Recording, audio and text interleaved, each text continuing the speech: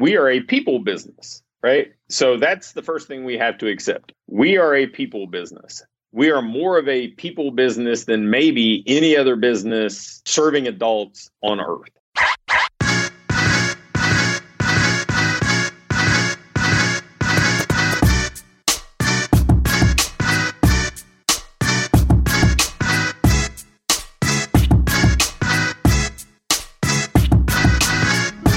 Hello and welcome to the Physical Preparation Podcast. I'm your host, Mike Robertson, and I'll be joined on the line later today by Pat Rigsby. Now, before we jump into this week's episode, I want to give you a quick recap of the week that was, a deep thought that I think will make your life a little bit better in the weeks and months going forward. But let's start with what's been going on, what is new in my neck of the woods. If you follow the show every week, probably not a lot's changed. I feel like I'm in a pretty good rhythm here right now. Coaching is starting to slow down in the sense that Tyrell is gone. By the time you listen to this, the draft will have come and gone. So hopefully that is a successful evening for him. But Ty's gone. Glenn and Dakota will be gone here in short order. Keelan went back home for a little bit. So pretty light in my neck of the woods. The only thing that could disrupt that, and that I've got a feeling is going to disrupt that, is basically Thanksgiving through the first or second week in January. All my college kids are going to be back. I can't imagine them going anywhere else. They're basically going to be kicked off of their campus because they don't want kids coming home, going to family gatherings, and then going back. They're trying to minimize that, obviously, to prevent the spread of COVID. So I do think I'm going to have a little bit of work to keep me engaged over the next couple weeks. But excited to see where all my guys end up between the draft, between free agency. A lot's going to happen. So hopefully come, next week or the week thereafter, I have some good updates for you on where all my basketball guys land. So I've got that. The sports season is ramping up for the kiddos. Cade has basketball practices and games weekly now. First game last week, a little bit rough around the edges, but I think some things to grow on. Definitely had some moments where he played some pretty good defense. Got a shot up, so that I was impressed by that. Part of the problem was that happened in about the first 2 to 3 minutes of the game, and then there were long stretches of boredom throughout the middle. But I fully expect him to keep getting better. We've been going out back, working on our game a little bit, trying to teach him just some basic things. So excited to see how he does. Unfortunately for Team Robertson, I think a lot of people in our area are struggling this right now, but basically how the schools are operating is if one person in your class gets corona, then the entire class shuts down. So I've heard about certain high schools where there's 2,100 kids in the school and only like 800 are actually at school because there's so many cases, or so much of this idea of, hey, if one kid has it, we're going to shut the whole class down. So anyway, that's basically what's happened here. Cade's still in school. Kendall's out for a week, so I got some extra time with her. Try and find some things to do with her during the day whenever I can. But kind of slowed my roll a little bit. We were in such a great rhythm and a great routine. That's okay, though. I'm excited to have her around. Just any kind of extra time I get with either kiddo at this point, I'm happy with. So yeah, that's kind of what's new in our neck of the woods. Now, before I let you go and before we jump into this episode with Pat, I want to get you thinking about something that I've really been deep diving back into. And I talked about it a little bit last week with the idea of getting off social media a little bit more, really becoming more intentional in the things that I do, but also in my learning, because I think this is something that I'd gotten away from.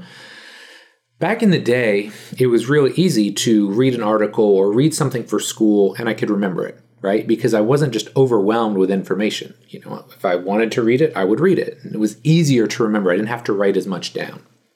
But now we're constantly inundated with blogs and articles and videos and podcasts.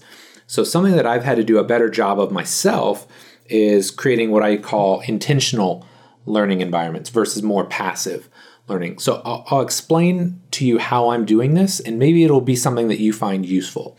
So for example, and I was just having this discussion with Bill today because Bill creates such amazing content. And if you're not subscribed to his YouTube and his Instagram, please pause this now and go do that.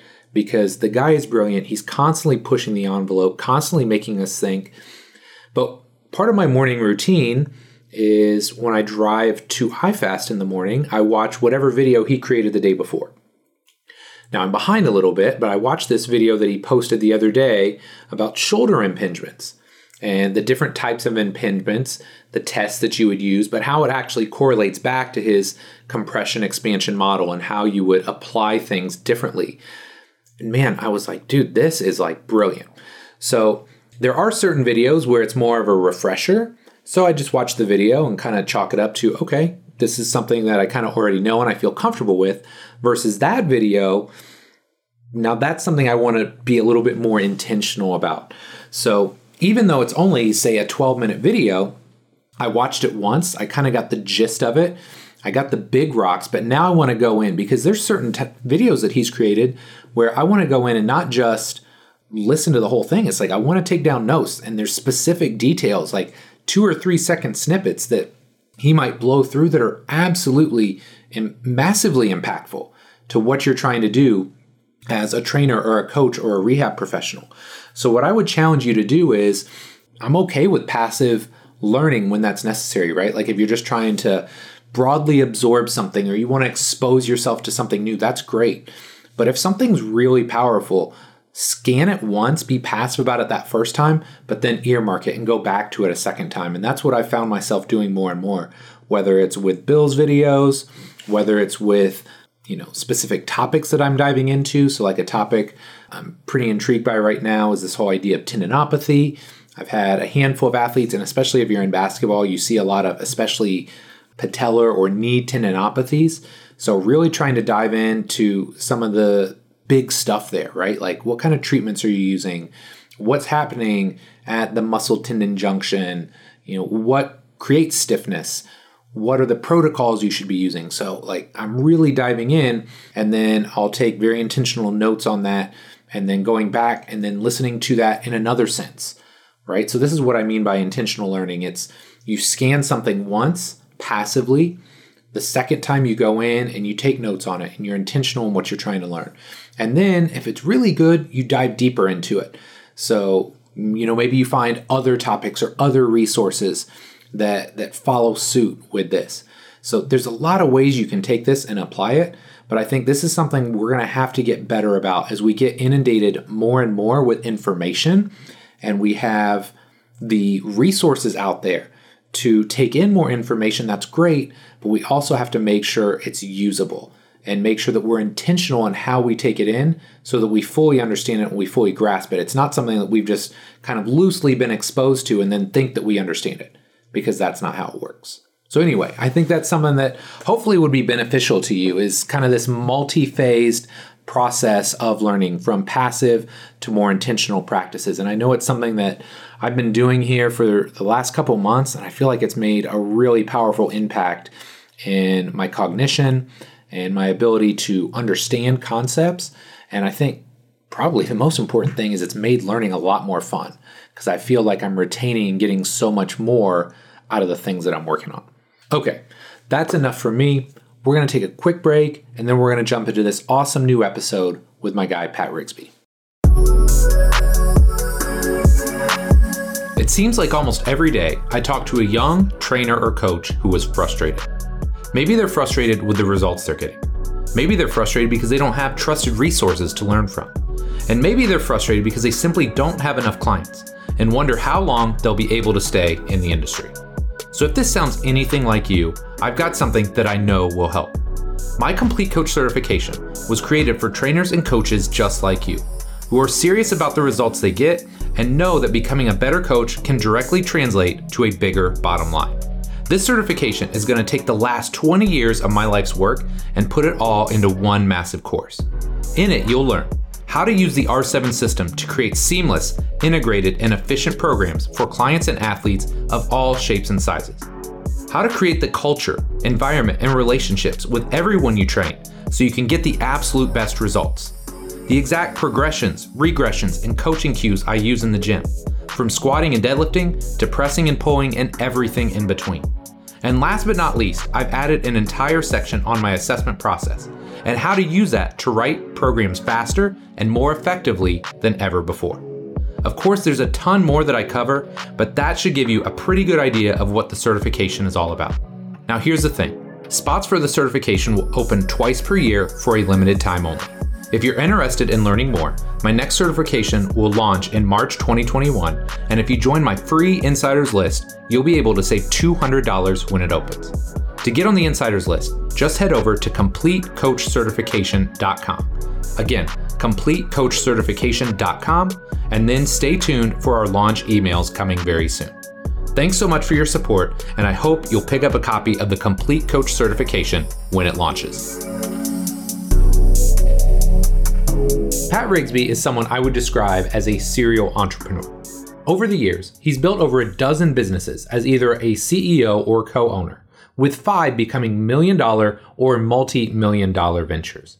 Today, however, Pat's focused on helping fitness business owners create their ideal business and ultimately getting the most out of their lives. In this show, Pat and I cover a ton of fitness business related topics, starting with his thoughts on when it might be time to open your own business, why his 3-step process of attract, convert, deliver is so crucial, and why there are no more truly offline fitness businesses these days. There are a ton of business lessons in this episode, and I really think you're going to enjoy it. But enough from me, let's do this.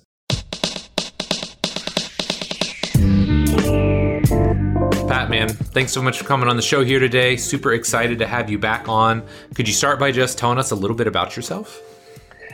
Man, I'm excited to be here. So, wow, a little bit about me. Well, I have been in the fitness or sports performance industry since like 1994.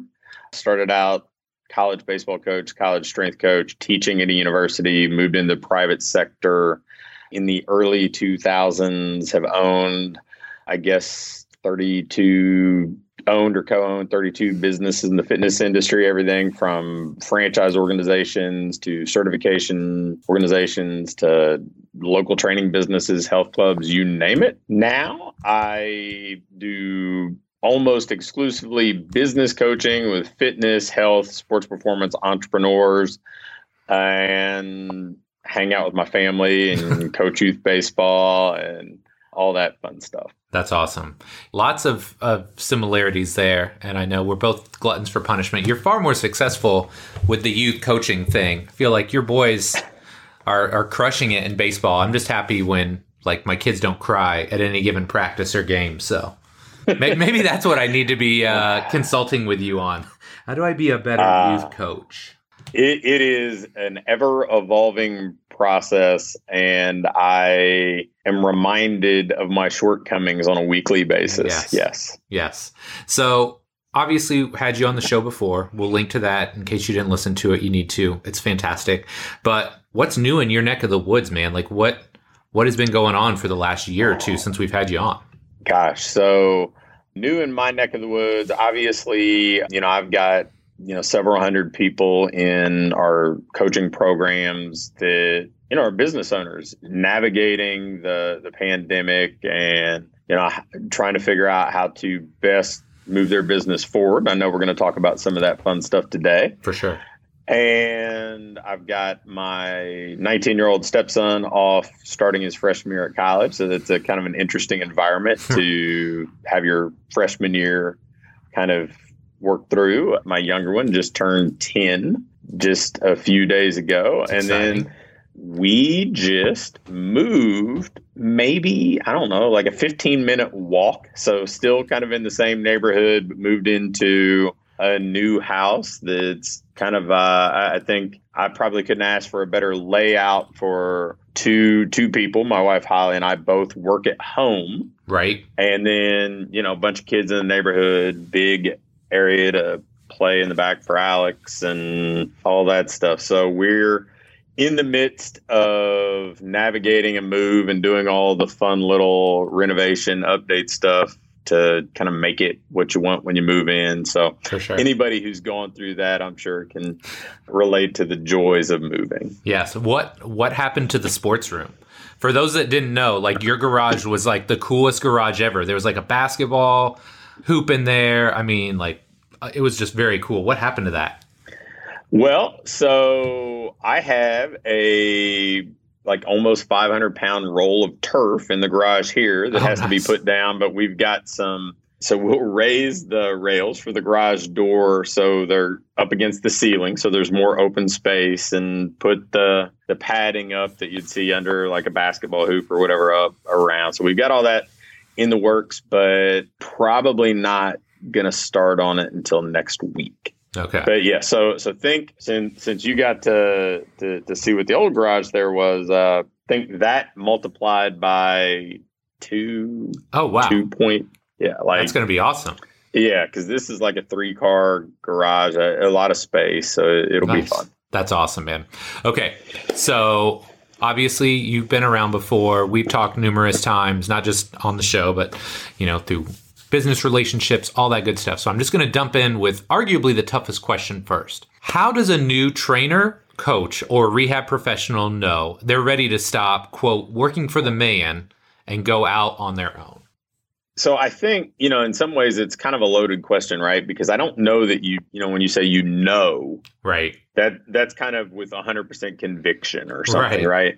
So I don't know that you ever have that, because it's such a big step that there are always going to be doubts or questions or, you're just embarking on things that you can't forecast no matter how well you're prepared. Yep. But I think that you have to be in a position where you feel comfortable and confident in taking far more responsibility than you've ever taken, right? Because now it's on you. It is, the generation of clients, the ability to pay bills, the quality of service provided. In the past, you've had other people playing a role in all, or at least some of that, no matter what your role was, until you reach that point that you are leaning into personal responsibility to kind of an insane degree. Because I think that business owners probably are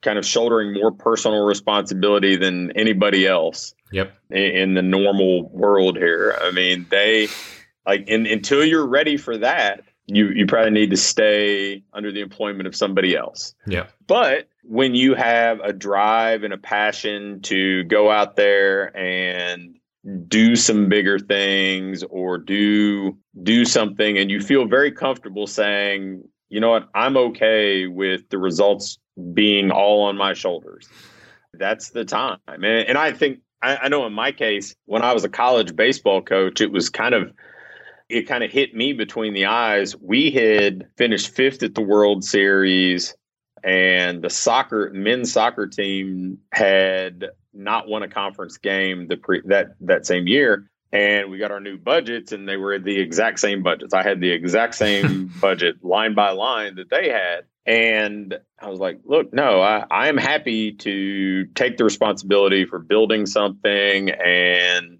everything that goes with it. But I want the rewards to match the effort. And that was kind of when it hit me that I probably wasn't going to be able to do that in, a university setting, let alone a state university setting.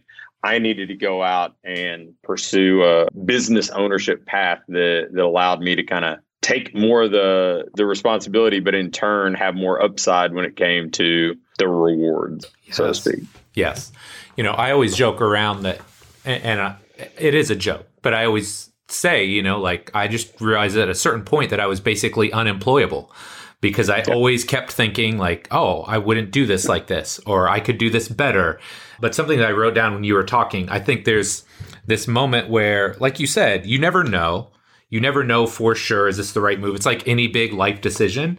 But I think the thing that I wrote down was you've got to be ready for the risk, right? You're ready for the risk. You know that, you could put all of your best efforts into this and it may not work. But at the same time, you're ready to take that risk, knowing that, hey, at the end of the day, if this does work out, then the rewards will be definitely worth it for me.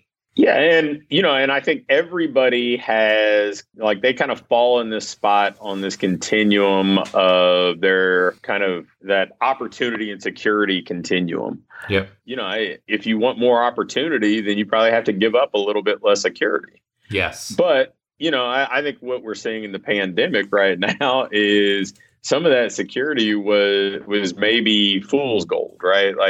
Still somebody is having to make the decision. Will this business continue? Will we have to downsize? Will we have to change the way that we operate?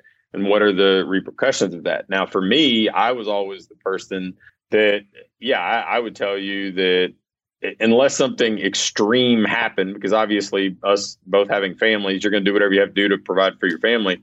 Yep. I am completely unemployable.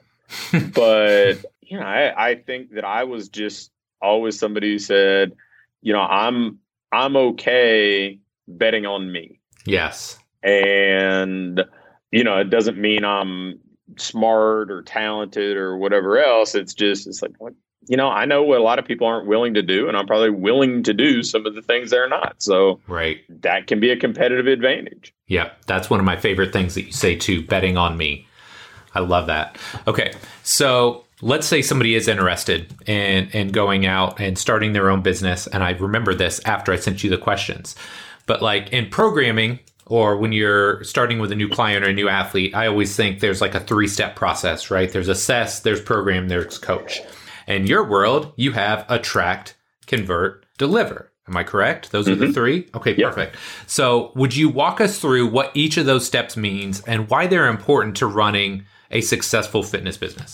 So attract, convert, deliver. I think that the stuff that you just alluded to is a lot of that deliver bucket, right? Mm-hmm. When you're talking about the programming side of it, it's what does the client who's under my care get? And then what is their experience while they're getting this? That's deliver. Yep. But if we back it up, we have to attract that client. Like we need to go through this process where we first become aware of one another, because right now there are plenty of people out there that you can help, but right now they may be invisible to you and you may be invisible to them. Mm-hmm. So you need to become aware of one another, and then they need to give you permission to follow up. There needs to be kind of that beginning of a conversation, and that's attract. Yep. So, a lot of times people will put out, they'll put out an ad, they'll put out a lead magnet, they'll write a book, they'll go as a guest on a podcast to become more visible to people who might potentially be their client. And ideally, they're going to get permission to follow up with that person. Now, typically, like I would get permission to follow up with somebody, like I would give away a copy of my book in exchange for somebody's contact information. You have put together, over the years, a number of lead magnets. Like basically, you're giving somebody something of value in permission to continue the conversation. Yep. And that's really all attract is. And you need to figure out who your person is that you want to attract.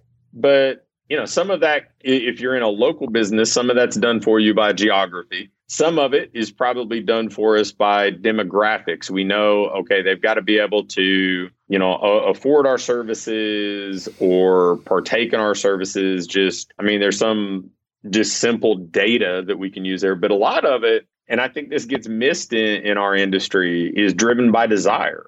Yes. I think the biggest thing about somebody wanting to become a client at a facility like iFast or, work with a trainer just in any way is there has to be a desire, because it's a big ask. It's Not only are you spending money, but you're getting out of your comfort zone. You're adding something to your schedule on a very regular basis. You're probably doing something that you're not very good at right now. Right. Yep. And so we need somebody that has a strong desire. And, I think a lot of times when people are trying to figure out, well, who my ideal person is, who my prospect is, get caught up in this demographic side of things. And I had, like, when I moved into my previous house, my next door neighbor was one of the founders of Long John Silver's, right? Like he was one of the co-founders of Long John Silver's.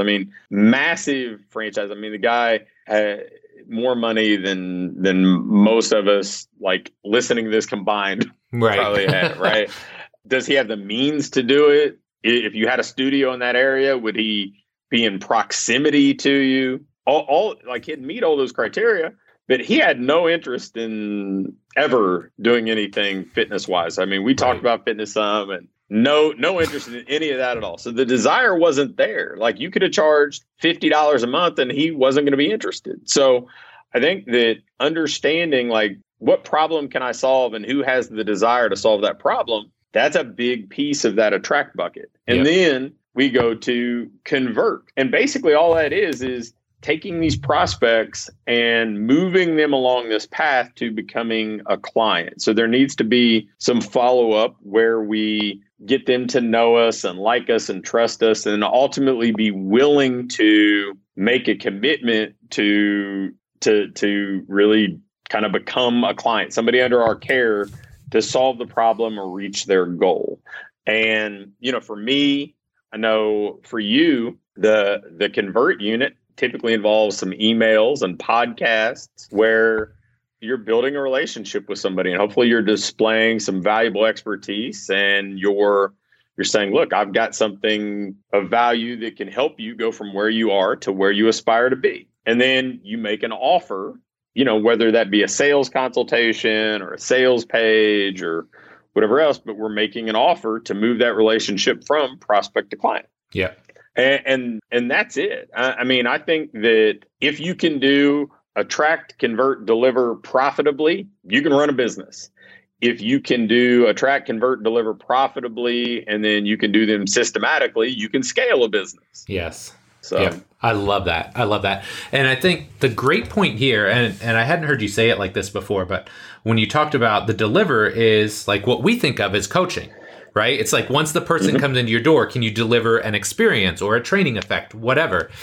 But this is what I always tell young coaches, and I've had this discussion numerous times with interns, and they're like, oh, I love iFast. I want to build something like this. I'm going to go open an iFast. And I'm like, no. Like get really good at the deliver side first, and then think about the other pieces, because this is the holdup, right? Like I always tell people, when you open your own business, like you said, you're taking on all this responsibility, right? And you're not just responsible for the delivery anymore, but you're also in charge of the attraction and the conversion. Whereas if you go work at a big box gym for 6 months or a year, you kind of let them handle some of that. You may start to take some of that role, but you can get really good at the deliverable first, and then you can start layering in those other pieces down the line. Yeah. I mean, honestly, some of the things that probably get under my skin if something does, I try to be pretty even keel about most things, but I see a lot of people in the internet world that they're happy to sell you a solution to a problem that doesn't actually solve the problem, right? Like there are plenty of gurus in every field that they will sell you.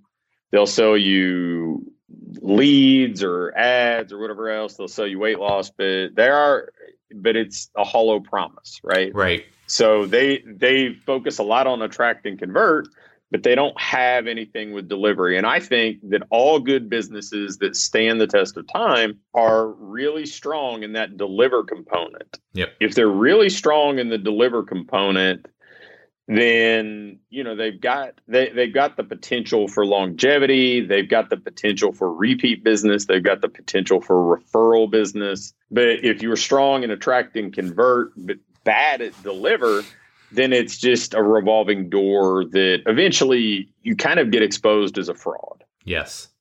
Love it. Okay. So obviously a few things have changed in 2020. So I've got what amounts to a two-part question here for you. Number one, and again, this is based on all the people that you work with, consult with. Number one, how has the fitness industry been impacted in the short term by COVID, by the pandemic?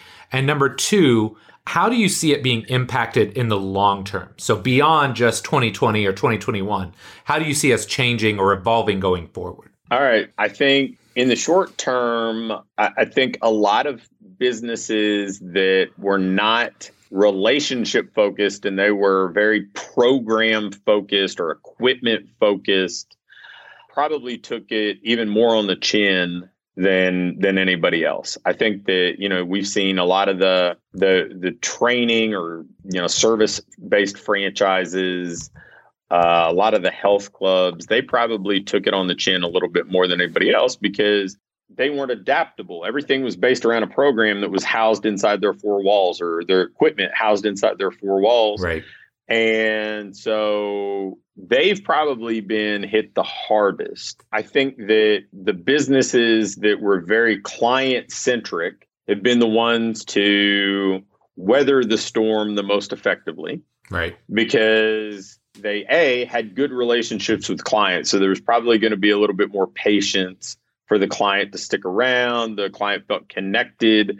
A lot of our social side of things was throttled back for a number of months. So, if there was a strong relationship, people were less likely to want to give that up or put that on hold.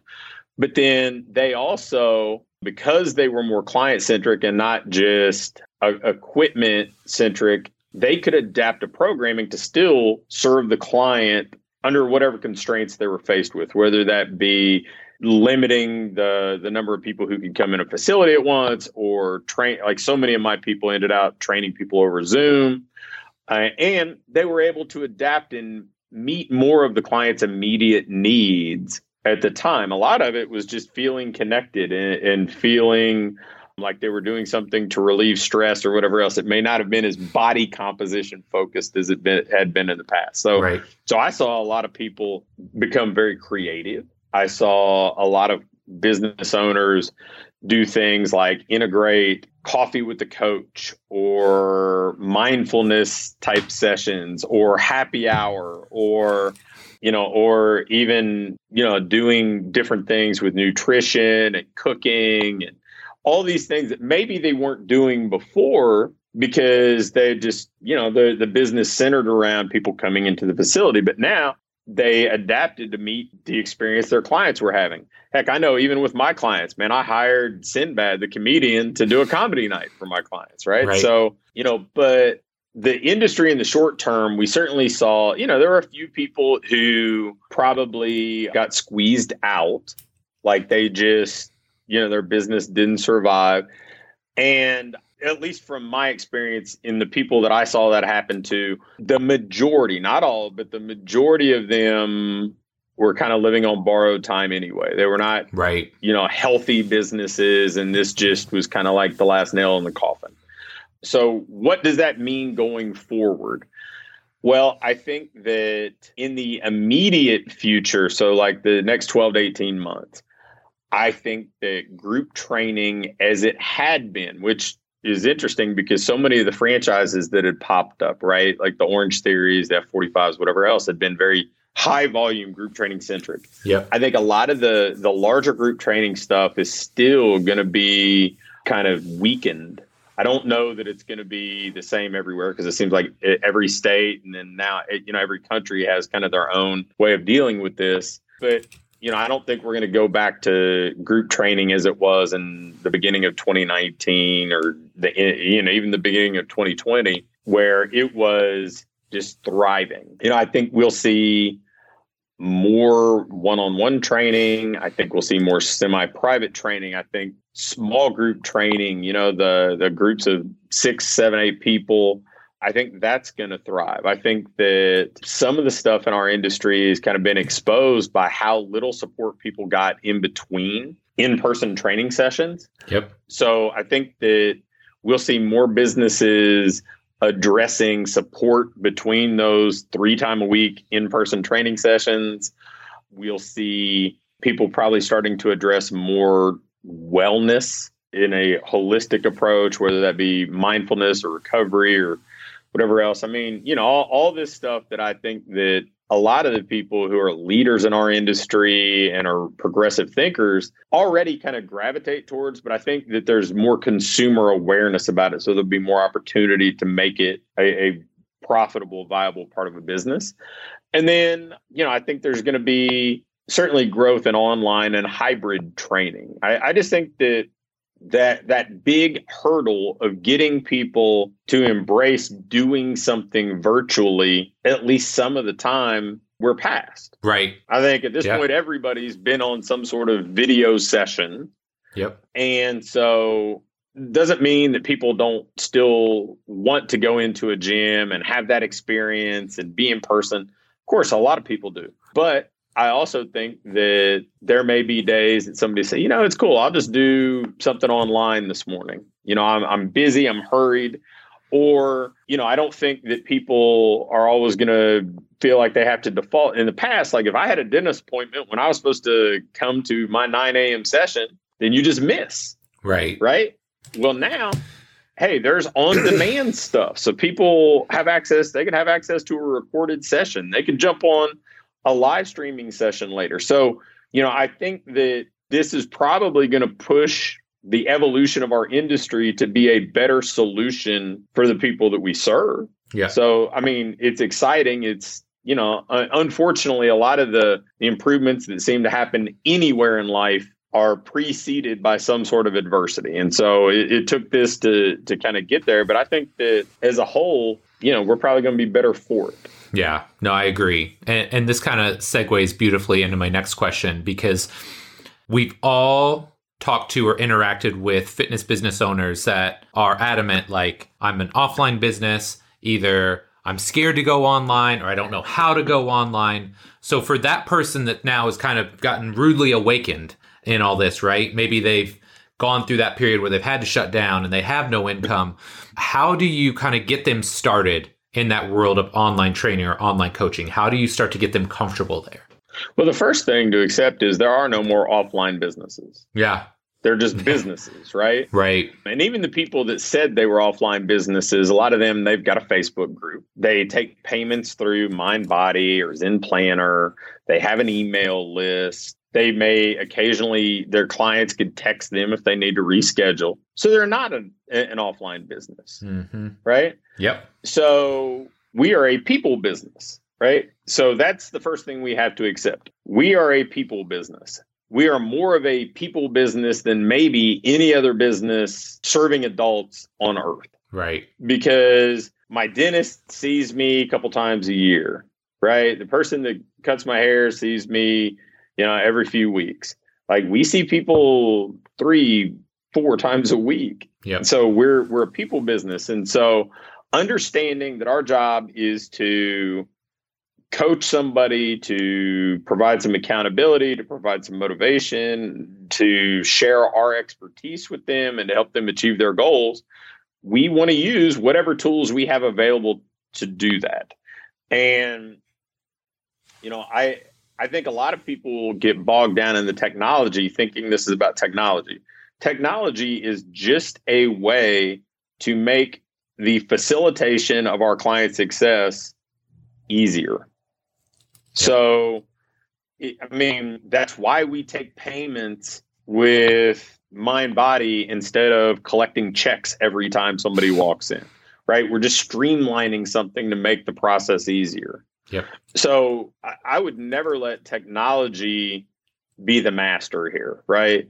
Like, you can film a video on your smartphone and you can put it in a folder in Google Drive and share it with a client, and they can execute that exercise now. You can create a spreadsheet in Google Sheets, share it with a client, hyperlink it to those videos. Now they have a program with the videos to show them how to execute that program. Yeah. So we don't, sure, you can use exercise.com or Trainerize or PT Distinction or True Coach or, any number of these other resources out there.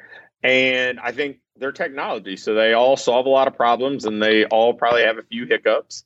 And, I don't think any one of them is perfect. And I think the people that get bogged down with that are making a huge mistake, because I see this as just, it's like our gym online, right?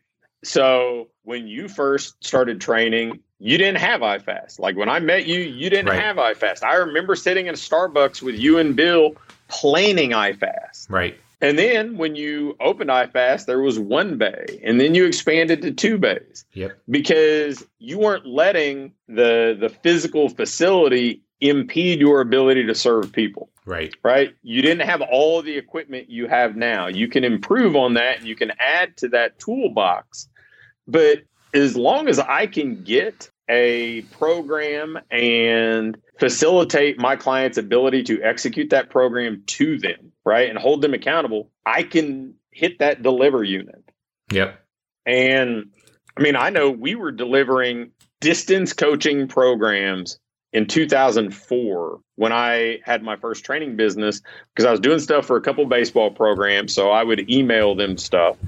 And then we were next to Fort Knox military base. So when somebody moved away, I wanted to keep them on their membership. Right. So it's like, well, we'll send you your program and you can do it on base. And I mean, the most technology confused person on the planet now could deliver something better than I was delivering effectively in 2004.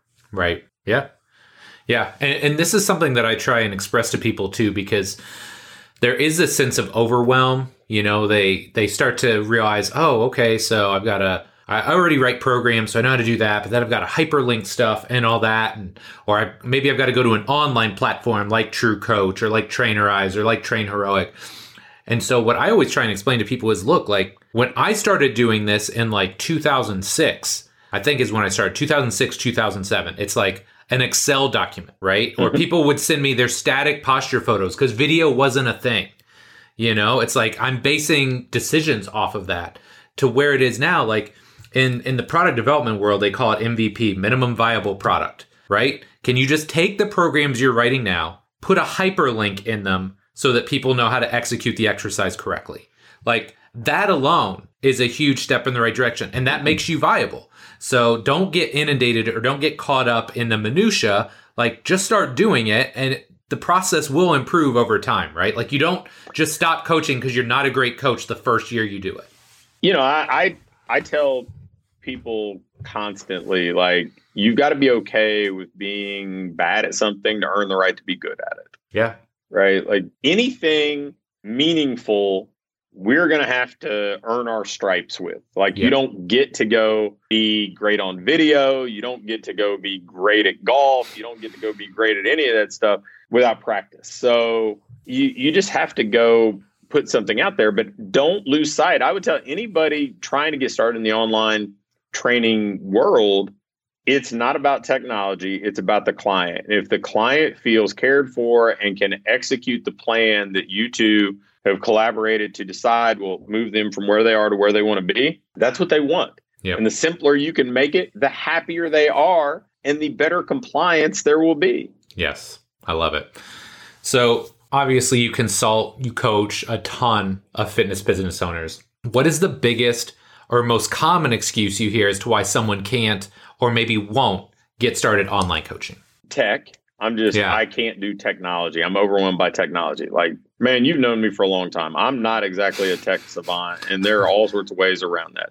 I find ways to do what I need to do without, making tech the bottleneck. And then there are plenty of people out there that you can pay a pittance to get some of the tech problems solved. I mean, you can go on Fiverr or Upwork and get a lot of those things solved for you pretty inexpensively. Yeah.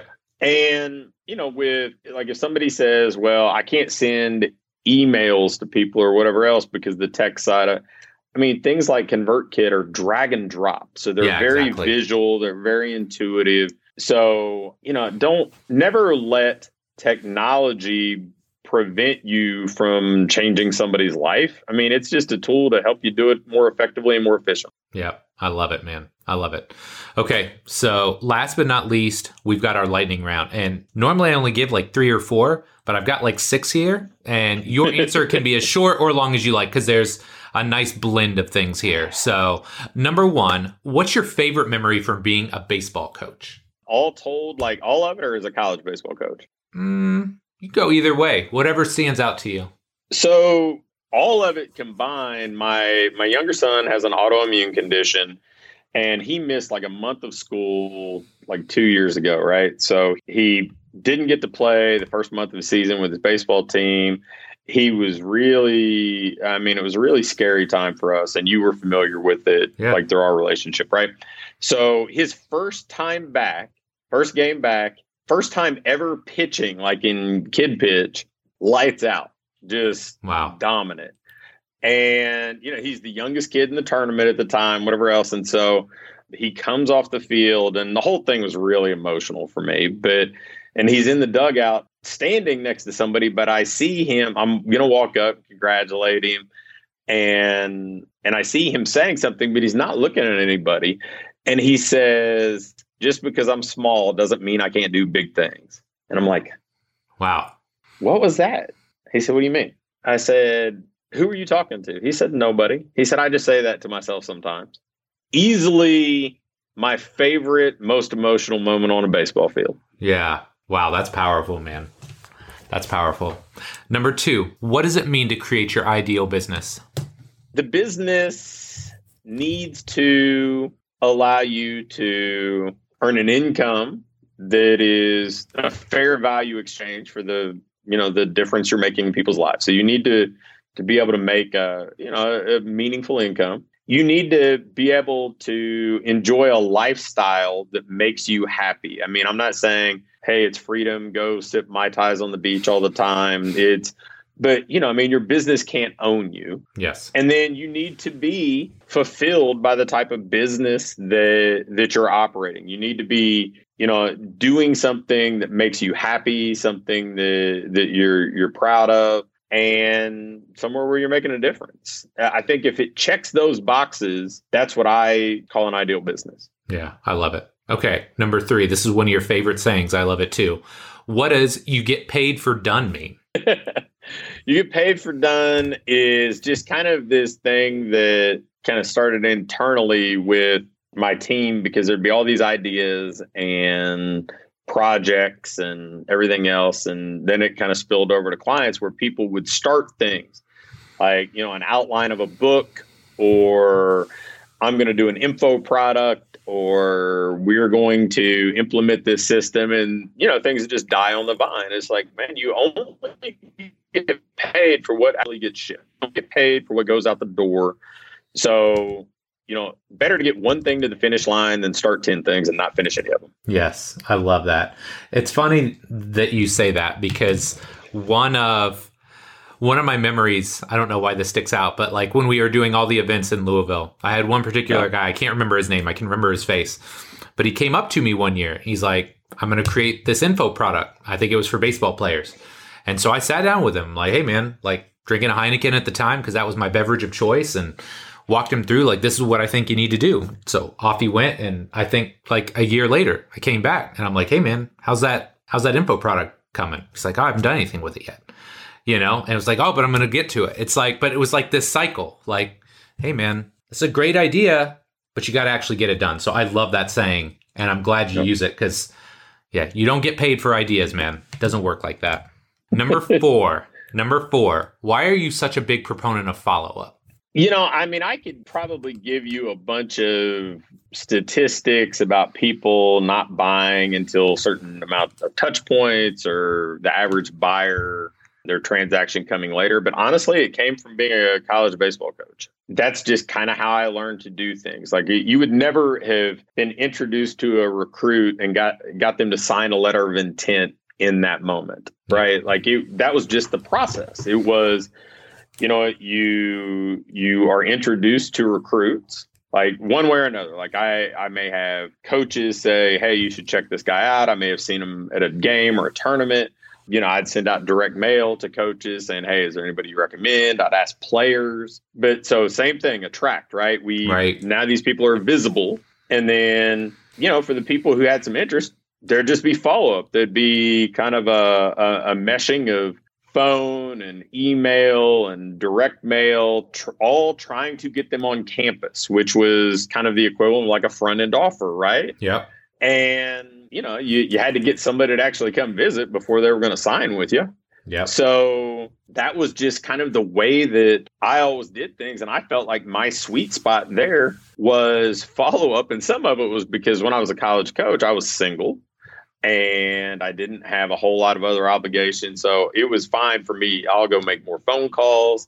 I'll call kids in the Pacific time zone when it's late at night here. Yep. It was fine. I could just go do more and more of that. And it became a competitive advantage. So, I just, like anybody, we kind of gravitate to our strengths, and that had been a strength. So I just stuck with it. And I think it's played out probably even better in the business world, because so few people do follow up, whereas in college coaching, everybody did. Yep. So it's probably helped me even more here. I love it. Okay, last but not least, number 5, what's next for Pat Rigsby?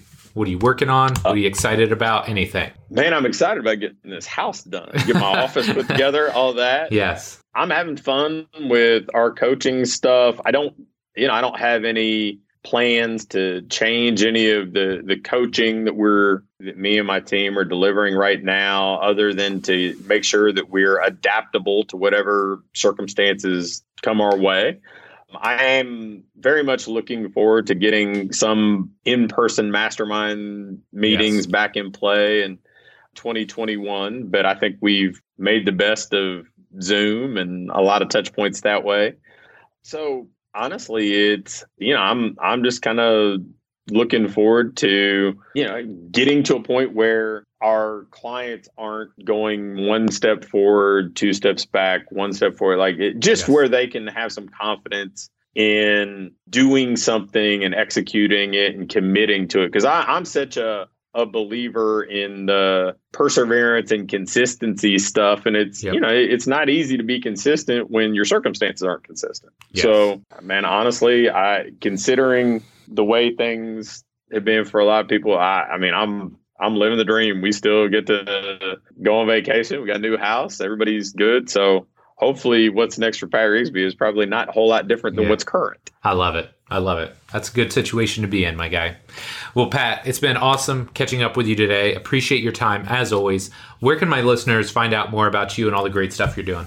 The easiest place is probably patrigsby.com. I've got social accounts everywhere and all that stuff, but at patrigsby.com, there's links to all my books, the free copies of all of them. There's links to anything that I've written or recorded or social accounts. So come see me there. Got plenty of stuff available to hopefully help anybody who wants to delve into the business side of this. I love it, man. Well, thanks again for coming on, Pat. This was really awesome, buddy. All right. My pleasure. Thanks for having me, buddy.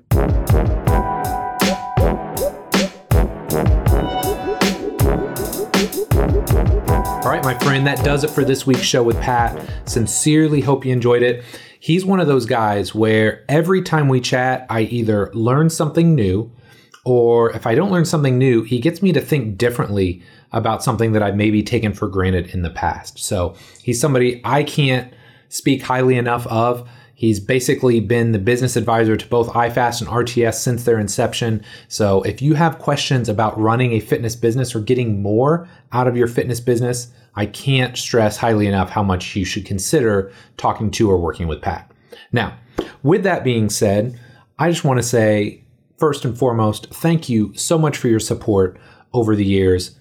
The show continues to grow, it continues to evolve, and the show wouldn't be where it is today without people like yourself. So if you enjoy the show, keep listening, keep downloading, and if you know of somebody else that would benefit, please pass the show along to them. The more people we have tuning in each and every week, I feel like the better our industry can become. So my friend, as always, thank you so much for your support. Love and appreciate you, and we'll be back next week with our next episode. Take care.